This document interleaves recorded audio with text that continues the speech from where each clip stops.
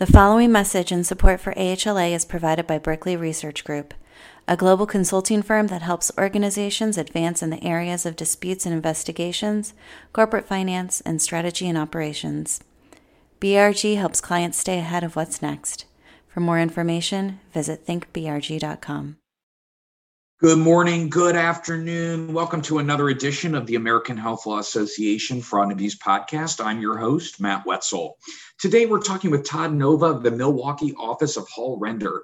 Todd is a shareholder in the firm and focuses on health law issues for providers across the country. He works with integrated healthcare systems, pharmacies, hospitals, GPOs, and more. His focus is on regulatory reimbursement, corporate and compliance issues, advising providers on third-party reimbursement opportunities, licensure, certification standards, and regulatory compliance mandates. Todd is an expert on matters related to the sourcing, delivery, dispensing, and reimbursement of pharmaceuticals, including the 340B drug discount program, which is the topic of our discussion today.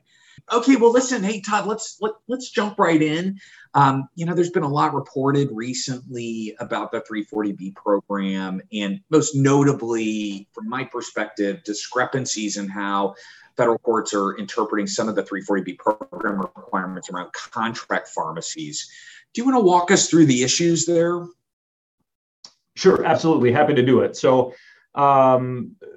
relatively recently, relative being the operative word, in the past year and a half or so, led by your manufacturers, Novartis, Lilly, AstraZeneca, handful of others, manufacturers have begun limiting the contract pharmacies to which they will deliver their drugs at 340B pricing. And just to level set for folks, a contract pharmacy is a contracted arrangement where a separately incorporated, very often for-profit retail pharmacy will take delivery of 340B price drugs and dispense those drugs to patients of 340B covered entities. And covered entities in the 340B world are what HRSA OPA, the agency that administers the program, refers to. That's how OPA refers to 340B participating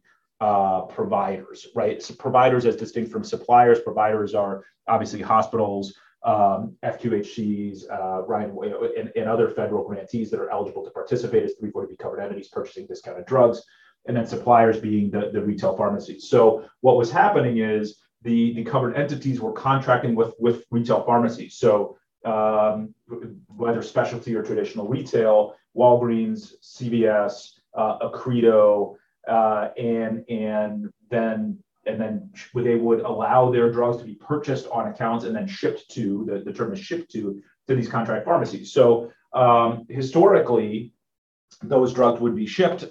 There are thousands and thousands, upwards of 18,000 contract pharmacy arrangements nationally. So it is clearly a big issue.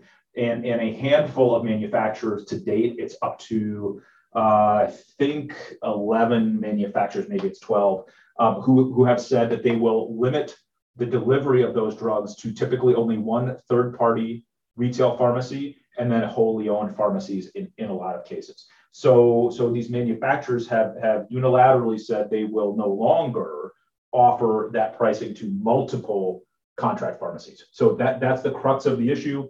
And there is litigation in various district courts related to that refusal with plaintiffs, both on the manufacturer and the covered entity side. On the covered entity side, it tends to be more affinity organizations, AHA, Ryan White Coalition, and MAC. And can you talk a little bit, Todd, about sort of the reasons that manufacturers have taken this position that, we're only going to distribute to one pharmacy or to the pharmacy of record? What's the thinking there from the manufacturer's perspective?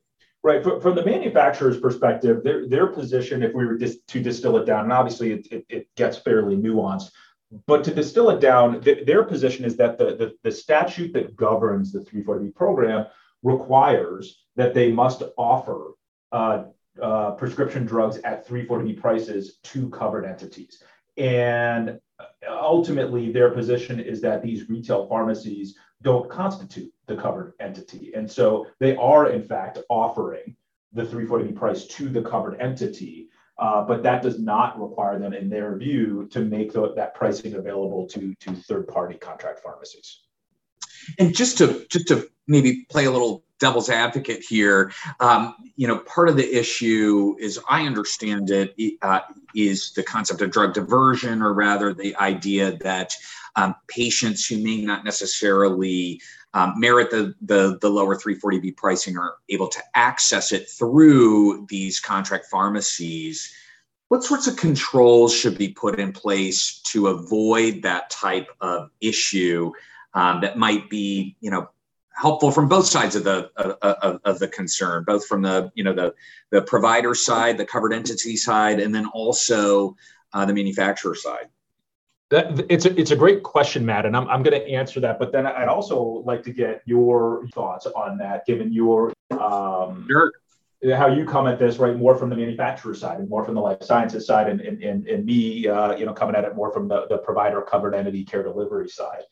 So I think the manufacturers are there. I know the manufacturer position is trying to address a few different issues, and you just touched on a lot there, right? So it's two primary issues. You mentioned diversion, but then also there's a duplicate discount issue. So the first is whether or not drugs are being provided or made available to covered entity patients. These covered entities are audited. The contract pharmacies are audited by HRSA OPA, and it's a subcontracted audit model through a group called Bazell Group. But there is diversion that has been noted to occur, but the percentage of diversion findings is actually very low and decreasing. There was a significant uptick in HRSA OPA audit activity beginning about 4 or 5 years ago, and a lot of the alleged diversion and the actual diversion, I mean, it does occur. Those findings have decreased significantly. But what that doesn't necessarily address are some issues that the manufacturers have relative to a term called duplicate discount, and it's a bit of a misnomer. But a duplicate discount is this. So the manufacturers are not required under Medicaid fee-for-service to offer a 340B, to give a 340B discount and then also pay a rebate to the state Medicaid agencies. When drugs are dispensed through contract pharmacies, however, if they are dispensed to a Medicaid fee-for-service beneficiary, then very often, because of some of the nomenclature and back-end tracking, there can be a rebate that's paid and then a discount that's also paid, which is restricted by the statute. So that is occurring at a relatively infrequent basis. I think the industry is pretty clear that Medicaid fee-for-service needs to be excluded from those models. So operationally, I just don't think that that's that big of a deal. I don't think that diversion is that big of a deal. But fundamentally, a lot of this boils down to whether or not contract pharmacies are an appropriate venue for extension of care to covered entity patients. Yeah, no, I think it's an interesting point, and certainly, these are the areas that we do talk about quite a bit. From my perspective, working primarily on the manufacturer side, I think a big part of it, and perhaps it's more of a policy issue, but a big part of it is the complexity associated with the price reporting requirements that manufacturers are already under. And, here, as you talk about the duplicate discount, the idea of both the Medicaid rebate and the 340B, discounted pricing, the idea here being that it's tough to keep track. And to the extent that, these additional entities that might not necessarily be specifically mandated under the statute are also receiving the pricing, it complicates that process. Not that that's the entire world for a manufacturer, but it does certainly add some administrative burden to the manufacturer side that really kind of takes away from the real goal, which is to get drugs in the hands of patients who who have a real need for them at the pricing to which they're legally entitled. But it's been an interesting back and forth. One of the other pieces of concern, at least some clients have expressed, is this idea that HHS's response has been somewhat on the arbitrary side in this area. Maybe not arbitrary, but not something that's led to sort of predicting predictive behavior moving forward. Some of this has been in response to litigation. Some of it has been sort of, made final without, a significant amount of notice and public comment. So I think there's probably some room here for clarity from HHS on the issue that might help settle it as well. I wonder on that front, Todd, one of the areas that's of interest to me with respect to 340B is this sort of, evolving ecosystem of regulation. What can you tell us about the latest developments, either legislative or regulatory, on the 340B with respect to the 340B program? Great question. And so maybe we can take a step back to because you and I are both pretty involved in the space, and we both clearly enjoy it. So let me try to pull myself out of the weeds a little bit. So what we are seeing with respect to the regulatory oversight of the program has a lot to do with what the statute does and doesn't permit. What it affirmatively allows to be regulated versus what's interpretive guidance. So for those of us admin law nerds that are listening to this, right, there's the concept of what is permissible interpretive guidance and what's an authorized regulation. The 340B statute is relatively sparse on what is permitted to be administered via regulation. One of those things is an administrative dispute resolution policy or procedure.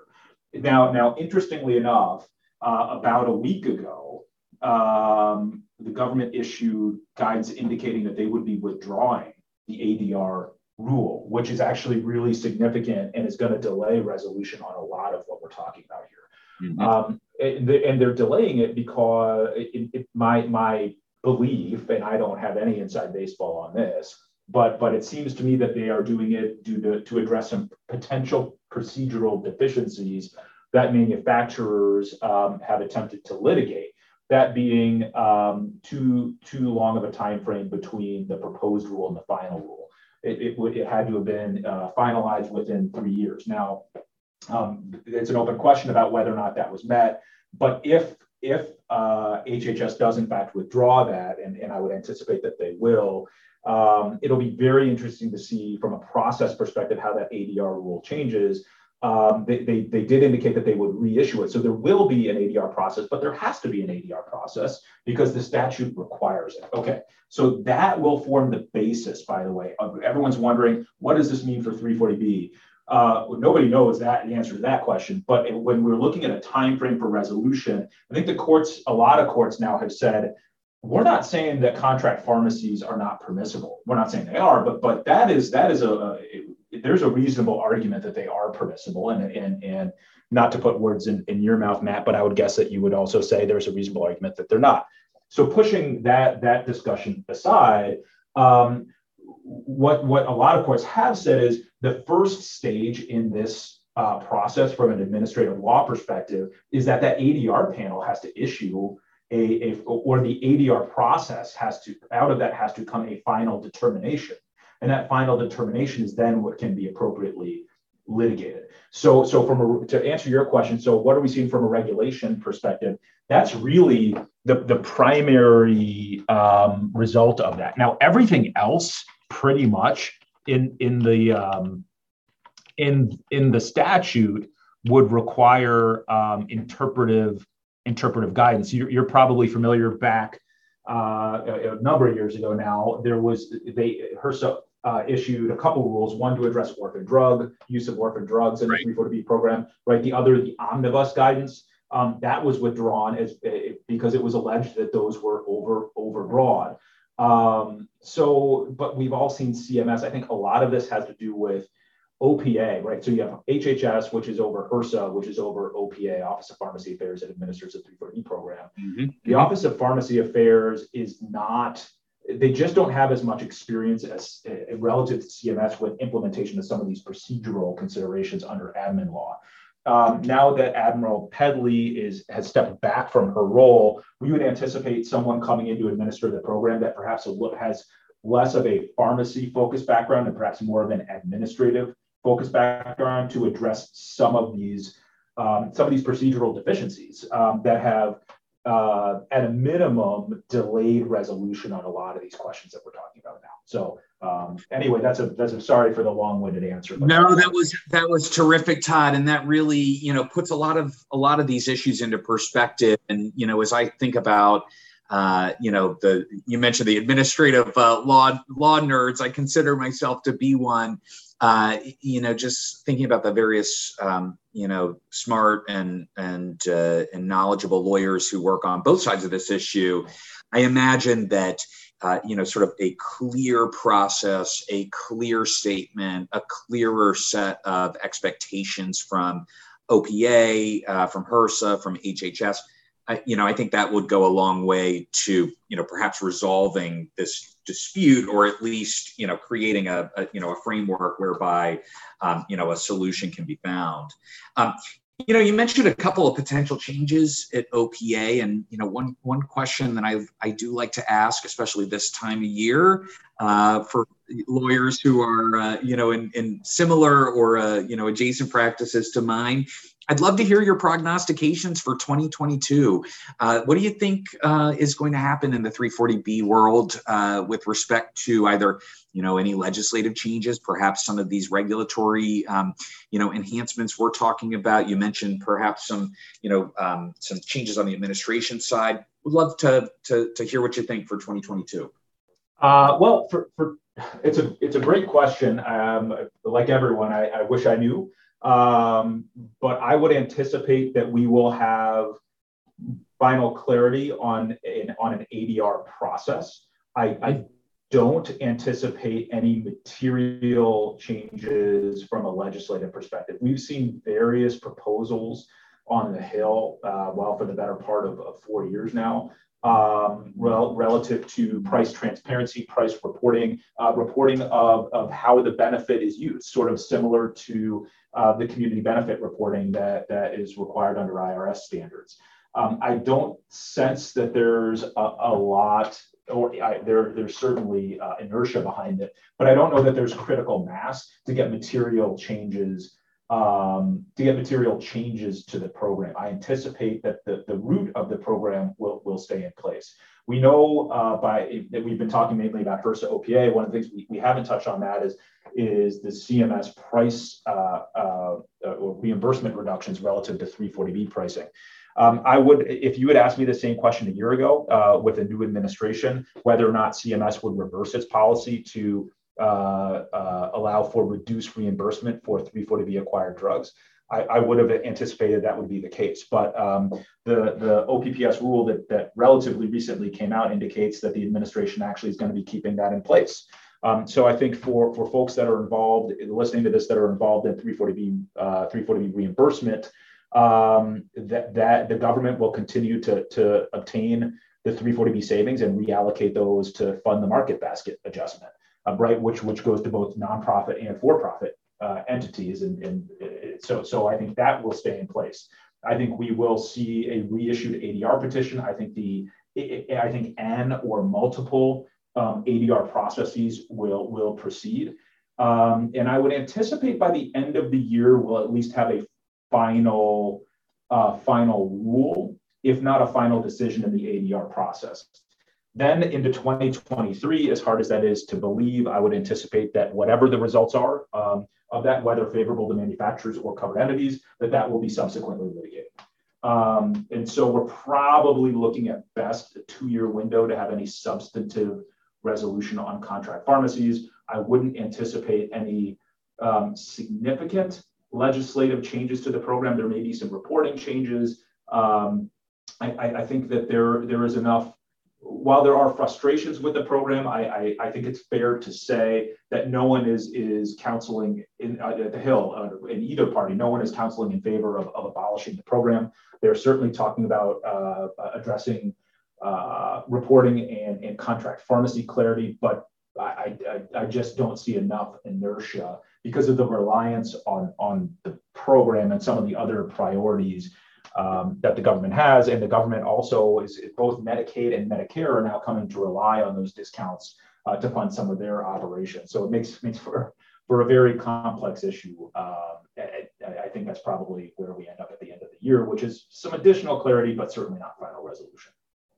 Sounds like we may have an exciting year and 2 years in front of us with respect to the 340B program, and that we can expect changes on several fronts with respect to the program. But at the end of the day, we might need to wait a little bit until we get clarity on some of the current controversial issues facing the program. Todd Nova, thanks so much for joining us today. This has been incredibly insightful, and I'm sure our listeners appreciate all of the insight and information that you have on this important program for healthcare. Thank you very much. Thank you, Matt. I appreciate the opportunity and your time. Thanks also to our listeners for joining us today. This has been another edition of the American Health Law Association's Fraud and Abuse Podcast. I'm your host, Matt Wetzel, and we'll return next month with another episode.